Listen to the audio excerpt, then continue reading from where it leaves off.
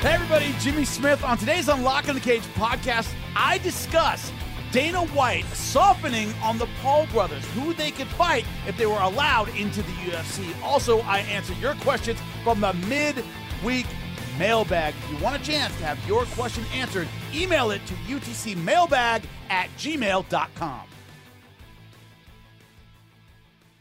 The Paul brothers. Logan Paul, who I'm currently dealing with in the WWE, he's going to be tag teaming with The Miz at WrestleMania. His brother Jake Paul, both of them kind of in the fringe boxing world is the best way to put it. Of course, knockout over a shot Tyron Woodley the last time out. So anyway, Dana White was on Logan Paul's Impulsive is the name of his podcast. All right, so before we even get into this, who has heard Impulsive before? Anybody listen to Impulsive? Anybody? Just me or? I wouldn't say I'd listen to it, but I think times come up where we've like used you've heard clips of it or something. Yeah. All right. Can't imagine what he talks about on Impulsive. But anyway, he got Dana White on Impulsive, and remember, it's Jake Paul. I know it's easy to mix them up. It's Jake Paul who's been much more critical of Dana White. It's Jake Paul who's been much more fighter pay and all this stuff and all whip so-and-so's. It's been much more Jake. Logan is the more likable of the two, I guess, is a good way to put it. So I want to clear that up right away. So this is Dana White on Jake Paul calling out Conor McGregor to fight in the UFC. This is what he had to say. Well, he shouldn't even be fighting Conor McGregor. These guys are fucking huge. He's huge. His brother's huge. I mean, what's your brother, 6'1"? Yeah. 210? Yeah. Conor McGregor's 145, 155 pounds. Oh, he fights that low. There's weight classes for a reason. I love how Logan Paul's, he fights that low? Really? Number one, yes, he fights that low. Number two, he walks around pretty big. I know Logan, which is weird because Logan Paul was fifth in state in Ohio, which is a tough wrestling state. You can really wrestle, take fifth in state there. KOB, back me up on that one. Ohio's a tough wrestling state. He took fifth. The guy can wrestle, but he knows about weight cutting, which is kind of surprising. He's like, fights that low? Yeah, he does. That means he walks around 185-ish. He's not that small, if you've ever met him. You know what I'm talking about, KOB? You get what I'm saying? Yeah, well, here's the thing. Seems surprising a bit to Logan Paul. Fifth in a tough wrestling state, but still, it's high school. Like, Yes.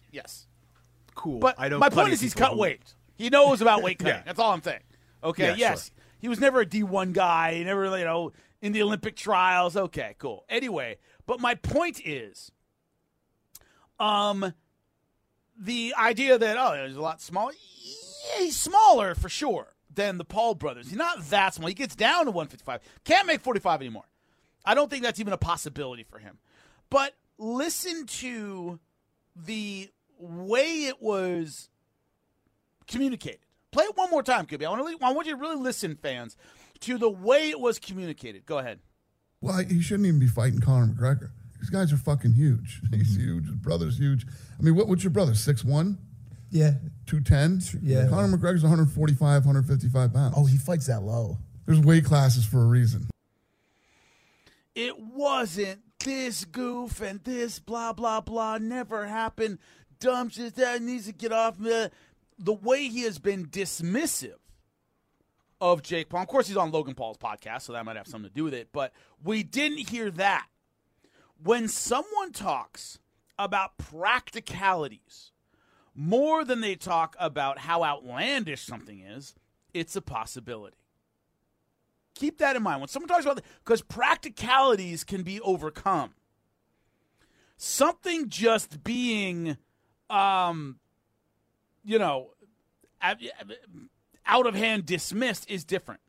That's different. And he was talking about practicalities. He's too big for this guy. I'll never see that clown in the UFC ever. That's a different kind of take on it. So, of course, Jake Paul, not going to take that line down. This is from his official Twitter. Dana White is begging for Diaz and Conor to fight for a third time. They have fought at 170 pounds in both of their fights. I will fight Conor at 175 pounds. No problem. Stop making excuses, pussies. That's what he says. I get that. If he could make 175, I don't. Did he fight Tyron Woodley at 175? I don't remember what the weight class was. Somewhere around there. I want to say it was 190. Yeah, it was bigger. It was bigger. But let's pretend he could make 175. Yeah. So we'll deal later with whether or not this is real, whether or not the Paul brothers really want this.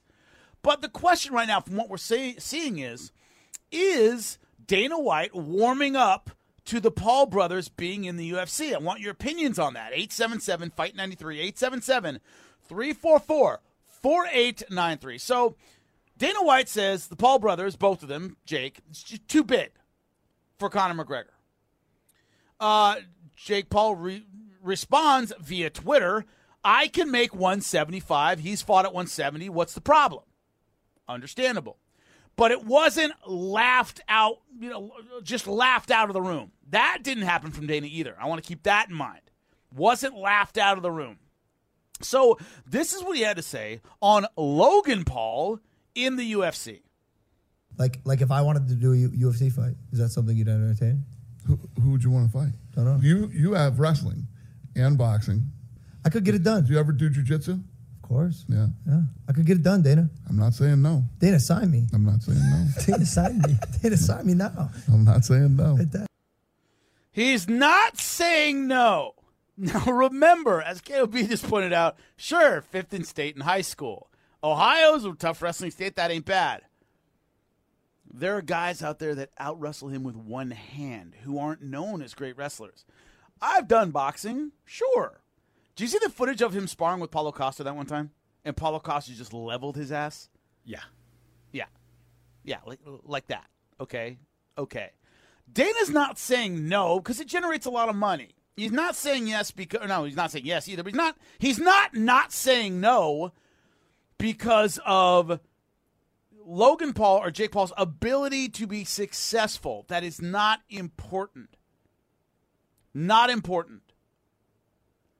So that's kind of the thing to me is you have to keep this in mind is that they're saying, yeah, it'll make money. So maybe I'd have you in there. You wouldn't win unless they threw you a softball. They threw comparatively, especially the second time, a softball at CM Punk, and he got murked. I called his fight with Mike Jackson. Mike Jackson kicked his ass all over the octagon. Could have finished him multiple times, kind of decided not to.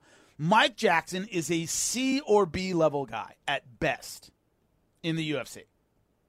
He is not very good and destroyed CM Punk. So I can't imagine anything different happening to Logan Paul or Jake Paul for that matter. It's just, I'm not knocking those guys. It's a tough sport and they're getting into it very, very late and da-da-da-da-da. So the same thing will happen to Jake and Logan Paul or either one of them. If they fight the UFC, same thing will happen. They will get smoked. It just is what it is. I was 5th in state in wrestling. Right. Good deal. Great. Not saying that isn't a great accomplishment. Ohio, a very tough wrestling state. There are D1 guys out there that have 3-4 state titles, took medals at Fargo, All-American national champions. They're going to whoop your ass. Easily. I've done some jiu-jitsu. There are world champs out there. Smoke you, dude. I'm a boxer. No, you're not a boxer. Not against actual real boxers, okay? Not to mention Muay Thai, kickboxing, all stuff you got to deal with. They're going to get creamed. Okay, they're going to get creamed. So that brings up some interesting points. The first one I want to tackle is what would be the possible sticking points from this? What would hold this fight up? One thing that has been a shift, and it might explain Dana White's shift on this issue over the last year.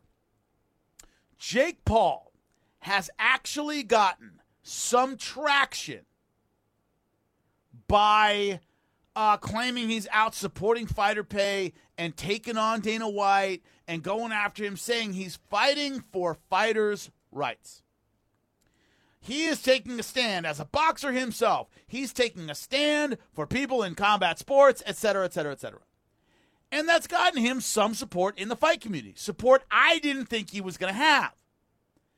People are kind of like, okay, cool. Well, if he's doing that, all right. We'll put up with his idiotic pretending to be a professional boxer without fighting any professional boxers, right? This whole pantomime thing he's doing.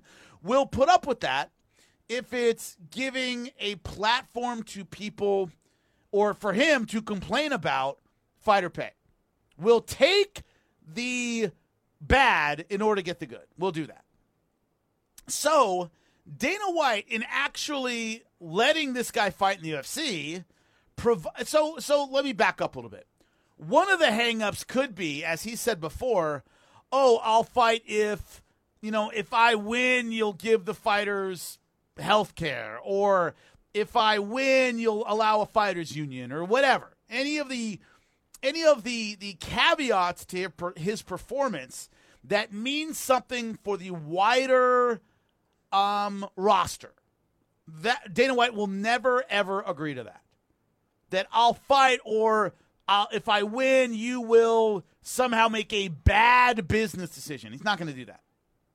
No one fighter, be it Jake Paul or Logan Paul or anybody, is worth his whole roster getting a bonus or a pay increase or whatever. He's not going to do that. So that would be a hang-up. On the other side, the flip side of this coin, if I am Jake Paul, the one thing that has gotten me some cred over the last year is my struggle for fighter pay equality, trying to get everybody paid. He gives that up if he goes to the UFC. He will get paid a lot. His opponent probably will not. It will not be good. So the hypocrisy of I'm all about fighter pay unless I actually get to the promotion itself, and then I'll take what the UFC gives me and F everybody else. You're making the same deal with the devil that every fighter on the UFC roster makes, which is I'm in it for me. I don't care when anybody else gets paid. Is he willing to shed all pretense of I'm out to help the fighters once he actually signs with the UFC, even if it's a one-fight deal? Because he'll take what they give him. He will suddenly stop complaining, and he won't be advocating for his opponent to get paid anymore. None of these things. Is that worth it for the Jake Paul brand? So there's one, trip up on the Dana White side, why Dana White wouldn't want it to happen, which is Jake Paul demands some kind of wider concessions for the rest of the roster. That would stop it. The second thing that would stop it is Jake Paul himself not wanting to hurt his own brand by taking whatever the UFC offers him for the fight and stopping his quote-unquote crusade for fighters' rights. KOB, is there a flaw in anything I just said about those two hiccups here? I don't think there's a flaw. No, Jimmy Smith. What hiccup do you think is more likely? Do you think it's more likely that Jake Paul screws things up by saying, "Oh, fine, I'll fight, but I want, insurance for all the fighters," or something like that, or that he decides, "No, this isn't good for my brand because I kind of have a niche here"? It would depend on the opponent. Like, I think he'd risk the niche for Conor McGregor, but I just don't think it's smart. And here's the deal: like you had mentioned, for if Logan came, maybe a Santiago Ponzinibbio, he's not fighting Santiago Ponzinibbio. That's not going to happen. If you're bringing not even kills him, not even for that reason. It's just not a big enough name who's also going to kill him. If he's going to get killed, it's going to be a Conor. It's going to be a Jorge Masvidal, who's still lighter probably than Masvidal. Makes more sense. It's going to be a bigger name guy that you would think around about the weight class that he could be. So if you think he can cut to 75, that's a little bit more Jorge Masvidal. A Kamaru Usman, I think Usman would jump at the chance to do it, especially if he continues to run if he runs the division still, and he's already trying to bank on a on a Canelo Alvarez fight that ain't happening, and he'll get absolutely crushed in. Give him Jake Paul and Jake Paul's first UFC fight. I think Kamaru Usman jumps at that. It's like, yes, let me wreck this dude and make a ton of money at the same time.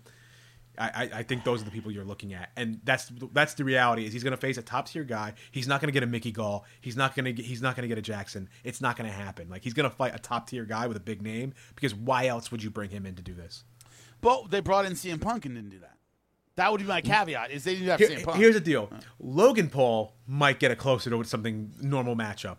Jake Paul is fighting someone with a name, and he's going to get smashed. Like, if you think for 1 second, with everything he's ever said about Dana White, that he's not getting a top tier guy who's just going to absolutely crush him, you're crazy. Logan Paul, but it doesn't take a top tier guy to crush him.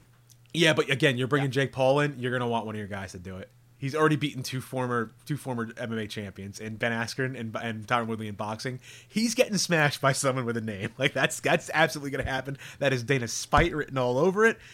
He's going to fight somebody. Logan Paul might get a nicer matchup. Just, maybe someone who's further out of top 15. Maybe some new rookie they just brought in, because Logan Paul has not been nearly as mean to Dana as Jake has. But here's my question: is what's worse? Getting smashed by Kamaru Usman, who is the greatest welterweight of his generation, you could argue the greatest welterweight of all time, or getting smashed by a dude that is a mid-level guy who doesn't have the reputation, doesn't have the name. If I'm Dana White, I'm almost like, dude, I'm throwing a comparative scrub at you, and that's how low you are. I'm not going to give you a big fight against a big dude, because that acknowledges that you're somehow important. Listen, that's what I'm curious about. If you're talking about a fight night, I agree with you. But let's look at the likelihood. If the Paul brothers come over, and let's say Dana's like, all right, cool, I'll give them a fight. They're fighting on pay-per-view. But so did CM Punk, and he got Mickey Gall. Again, CM Punk not as disrespectful. Like, CM Punk, I always argue about the purist side of this, of like, oh no, the Pauls should never be apart. Like, do I think ethically they should be apart? No, because they're not actual MMA fighters. But back when CM Punk was coming through, my stance was, look, like it or love it, the guy has a name. He's got a big following from pro wrestling. People were going to come in and watch him. I was seeing the training footage and going, oh, he's going to get murked. This is gonna be bad. Oh, my God, immediately. I was like, you're going to get killed. And I was praying. I'm like, maybe this is hopefully from 3 years ago when he first started. If this is from recently, then, oh, my God, he's going to get killed in the cage. Because you could just look at someone hit pads and know, like, uh-oh. Like, can't even hit pads well. Like, this is a problem. Anyone can look good hitting pads. They brought him in, and he was a bit more respectful, so I think they try to give him the fairest matchups they could with CM Punk.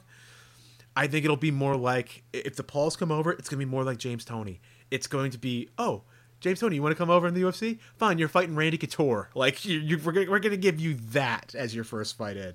I think it'll be the same thing with the Paul brothers. Jake more so than Logan.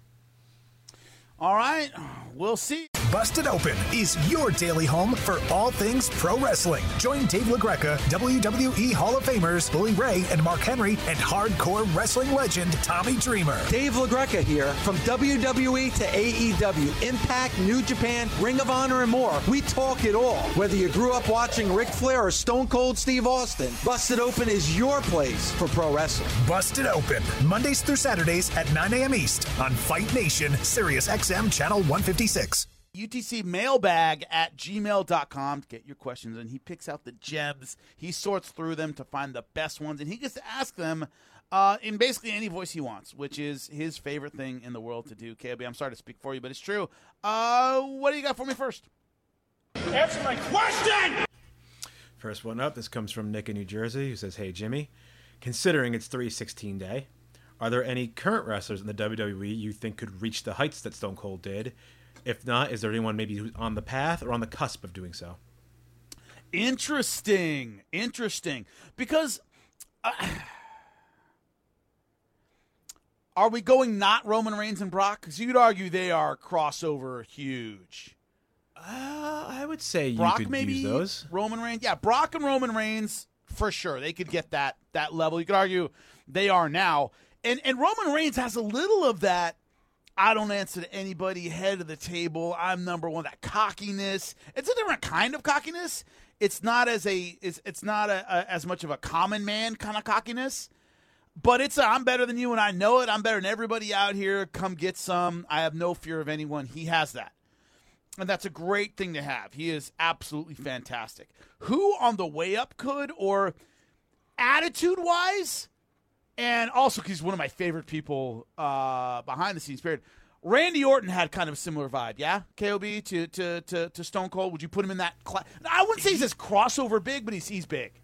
He's big. He's not as crossover big. Like, he's been around for so long, did so many WrestleManias, had the whole legend killer angle.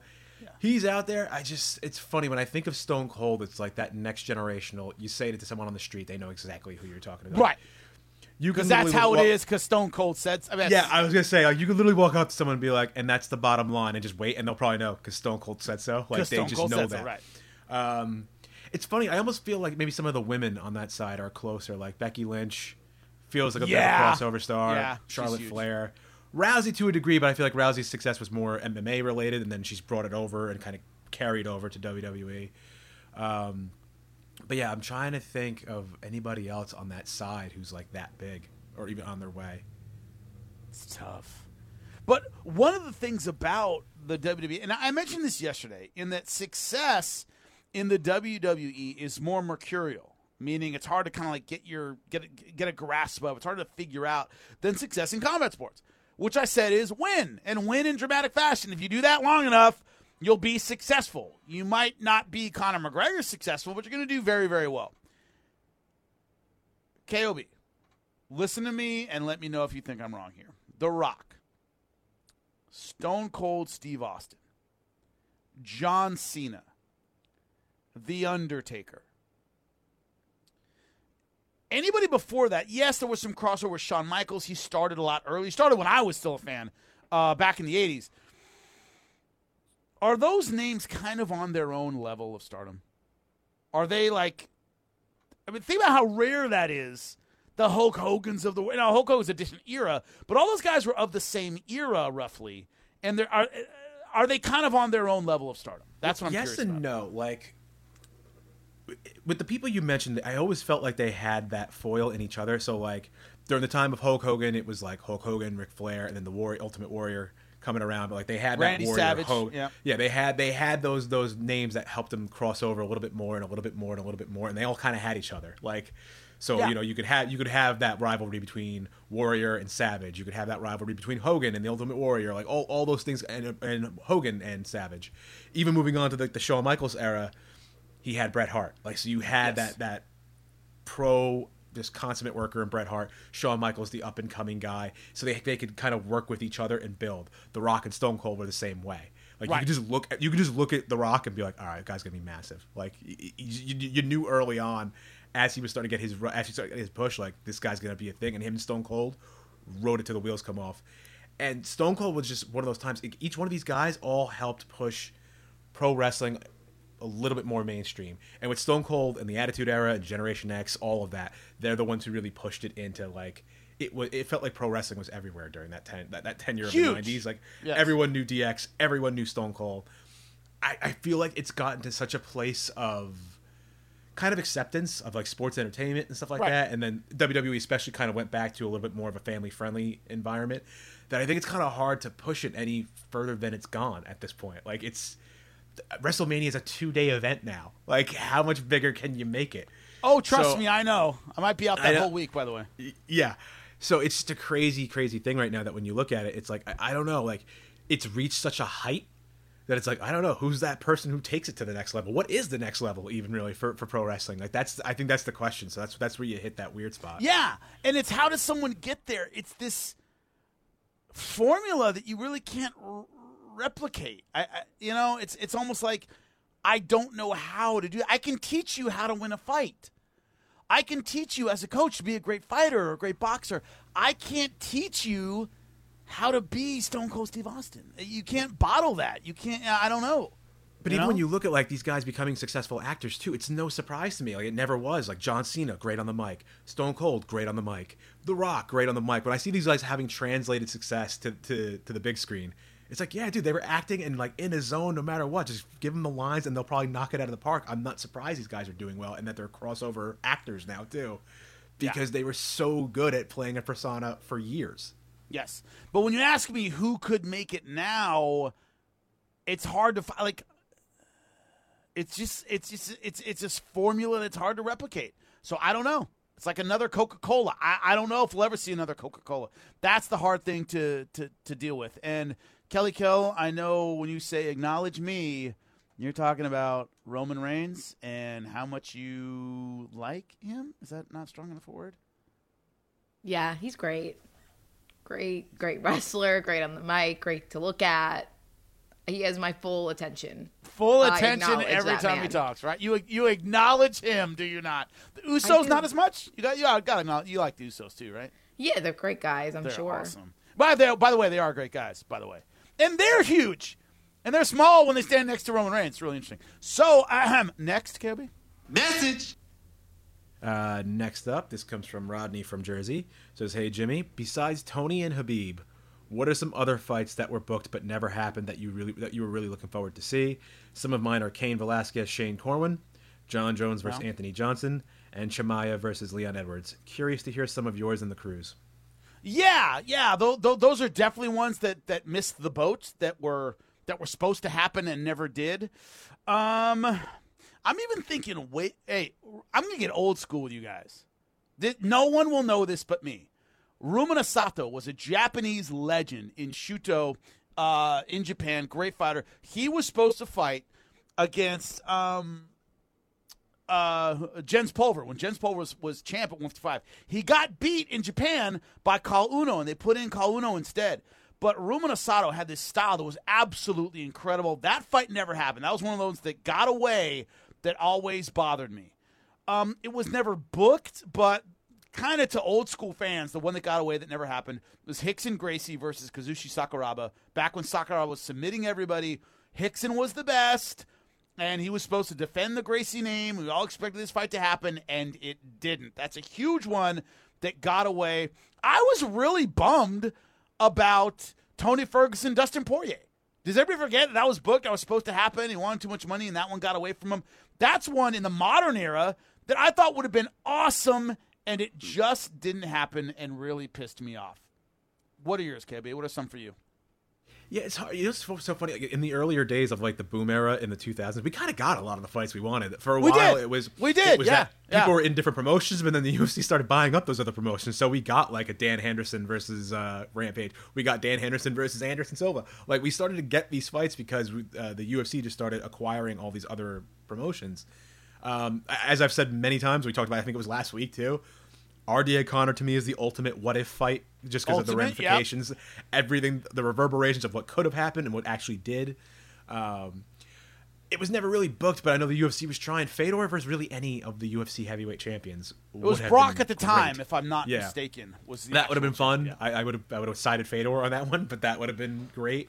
Crow Cop for the title. Remember, he never made it to the title. Supposed to be, Gonzaga. He was supposed to beat Gonzaga, and then Gonzaga beat him, and we never got Crow Cop for the title. Now, that's his fault. It wasn't a booking thing. He lost the fight he was supposed to win, but that was big. That was a big one that never happened. Yeah. Yeah, I'm trying to think if there's really anything. I kind of feel like I even got Robbie Lawler versus Nick Diaz too, well after the expiration date on that one, so I can't really complain too much. That was the one I wanted a lot sooner than it had happened. I'm trying to remember now. It was they were in the same organization for a while, but Pride didn't seem interested, so it never happened. Vitor Belfort, Vanderlei Silva too. Never. Remember, Vitor blew him out of the water, UFC Brazil, Ultimate Brazil. That never happened, so that pissed me off. And they never got that rematch. Also say, once again, I'm going to go old school here, Frank Shamrock, Kazushi Sakuraba. He left the UFC, thought he'd go to Japan to make money. That never happened. I talked to him about that one time, and he said they wanted all these insane stipulations in the contract and all this weird stuff that never happened. But we never got Frank Shamrock versus Sakuraba. We also never got Frank Shamrock Vitor Belfort, because he was supposed to be next in line. That never happened. So those are some we missed out on that bugged me. Kelly Kell, any on your list from your fandom? No, she's like, no. I got all the ones I want. I'm from an era where we get the ones we want. All right, that's cool. No problem. Go ahead, KOB. Next. Mail, motherfucker. All right. This comes from Keith, who says, hey, Jimmy. Jimmy, you had mentioned how fighters struggle after they lost a title shot to John Jones. I think it all comes down to pressure from expectations. We have all seen that football, basketball, hockey team that has had a horrible year. Then their last game of the year, when it doesn't matter, all of a sudden they end on the year on a winning streak. Fans get excited. They think, wow, they'll figure it out next year. It's going to be amazing. And the season starts with the high expectations, and they lose and are still a crap team. I think it's the pressure from expectations. The easiest game to play is when you have no expectations. If you lose, it doesn't really matter, and people expected it, so no pressure. Fighting Jones, no one thought they would win, and they did very good against Jones. Some people thought they beat Jones. Now their next fight is expecting them to win, and they have way more expectations and pressure to win, and it just overwhelms them. What say you on those thoughts, Jimmy? Possibly. I mean, we could sit here all day and discuss, the psychology of losing at the ultimate level, but what it does, really, and we see it in seasons, the Super Bowl hangover, right? You lose the Super Bowl, your next season is usually crap. I mean, almost every single time. I think you start questioning, not only is it a long road back to the title, right? So you fought 3 or 4 guys that were ass kickers. You end up fighting the champion, you lose, and you're staring up at this mountain again, going, oh, man, do I really want to do this? I did this once. I am not the age I was when I did it. Do I really want to do this again? And I think that not just the fight itself or the loss or all these things, it's, I got to climb this mountain again. And I think something happens to you if you are it may not affect the Cincinnati Bengals because they're a young team and a lot of energy and all. They weren't supposed to get as far as they did. But you get to the Super Bowl, you lose, and then the season starts and you go, like we got all the way through a now 17-game season. Then we did the playoffs. And do you see the 4 Falls of Buffalo on ESPN, the 30 for 30? All right, Javon did, KOB did. Did you see it, Kel? They talk about that last Super Bowl. They said, we were tired. I mean, think about the number of games we had to play. It was what, 20 games every frickin' season. And in that last Super Bowl where they were ahead at halftime, they just physically wore out. And I think that's a part of it. Is being at the bottom of a mountain and going, God, I got to climb this effing thing again? It is harder because you've done it before. And I think that's a big part of it that is underrated. Whenever you fight, and I don't think it's just John Jones, by the way. I've made this statement about when you lose a title fight, you generally don't win your next one because it's part of that, oh, God, I got to do this again. And I don't have the energy I had before because I've already been there. Next. You've got mail. All right, this comes from Kirk in Wilmington, who says, what's Hey, up, Kirk. Hollywood, K-Crew, and Javon. Hope all is well. Javon's getting some love, bro? He says, I know they would be different, but does the UFC have a production meeting like they do in the WWE? If so, what are the biggest differences between the two? If the UFC does not have one, how long is a typical WWE production meeting? I would think very long for a 3-hour show. Yes, you are correct. One of the differences between the WWE and the UFC is the production meetings are much longer. There are production meetings in Bellator. There are production ones in the UFC. We have them for ESPN. The difference is every part of the show is all together. And with the WWE, how the match goes, and here's what's going to happen, and blah, blah, blah, and, what are we thinking about this person or this person or that person? In a UFC production meeting, number one, they don't control who wins and loses. So the way a format or rundown, or whatever you want to call it, for the UFC works is this graphic, this commercial, this video piece, this, and then it says match. And then it says round 1, round 2, round 3. And then it says, this graphic. So the actual match itself has nothing in it. It's blank. Why? We don't know what's going to happen. So the production meeting is around the matches. So this, graphic and this logo and this thing, all right, now we're going to have this video package. That is all listed, and one at a time. But under the match itself, it says it's blank. The production meeting for the WWE is all about the matches, obviously. When in the UFC, we don't know. We have no idea how long it's going to last. We have no clue, okay? So the WWE is flipped over. Everything's about the matches, and then whatever graphics or packages or whatever we throw to, that's all an afterthought. Or that's all, you find all that stuff out later, which is very difficult as a play-by-play guy to deal with, but it's true. In the UFC, it's graphics and commercials and this and that. And then two guys fight one another. Okay, now we're done with that. This happens, and then two guys fight one another. It's blank. In the WWE, that's the fill-in part. So there are longer meetings, and what they emphasize, what they're talking about, is literally the opposite of one another. And they speak the wrong language. They speak kayfabe and all this stuff, so you got to know what's going on. My first production meeting, I was like, what are they talking about? You had to learn all these new terms and all this stuff, and you catch up. But it's true. Next. Answer my question! All right, we got a twofer here from Giver Saint, so we'll end here. Giver Saint? Yep, our friend of the show, Giver Saint. Giver Saint. I don't entirely. Maybe you'll know what he means here. He says, I just got in an argument online about size bullying in MMA, and they are arguing if you can make the weight, there is no such thing. Do you agree? Like, oh, this guy's too big for this weight class. Yeah, I too think small something for along this those weight lines. class. Yeah. Yeah, but there's definitely a difference. I want to make that abundantly like when you say Conor McGregor's a 155-pounder, he makes 155 pounds, but physically he might be damn. I've seen him once in real life, by the way, riding a Segway in Venice. I'm not joking; it's a true story.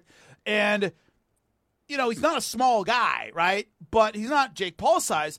There is a difference. They may step on the scale at 170, but when GSP fought BJ Penn, GSP is a lot bigger than BJ Penn. So there is a little bit of that, like, oh, you're too small for this weight class, or da-da. There is a little bit of that, but there's a difference, guys. Like, just because you step on the scale the same weight does not mean you are the same size. At all. It's not like, oh, they Holloway both make Poirier. sense. Holloway Poirier, yeah. It's very, very clear who's the 45er and who was the 155er. Yes. Oh, we both weighed this. Yeah, so?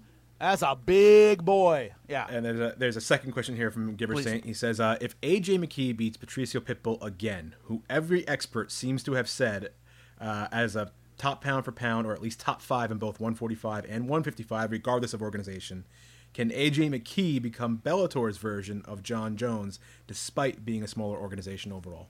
Yes. The one champ, they're like, we throw everybody at him.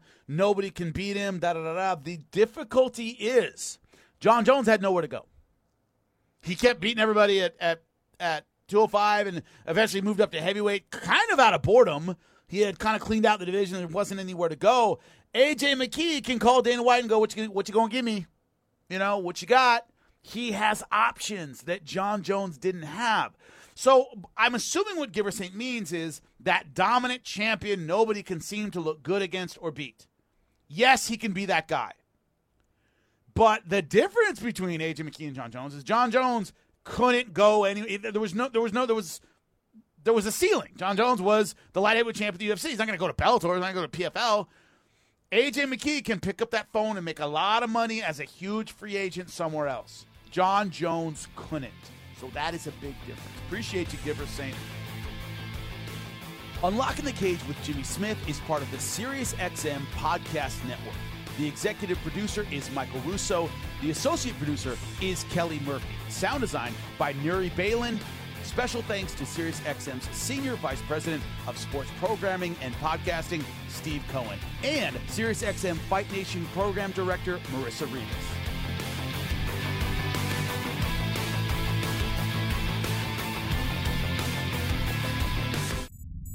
SiriusXM Podcasts.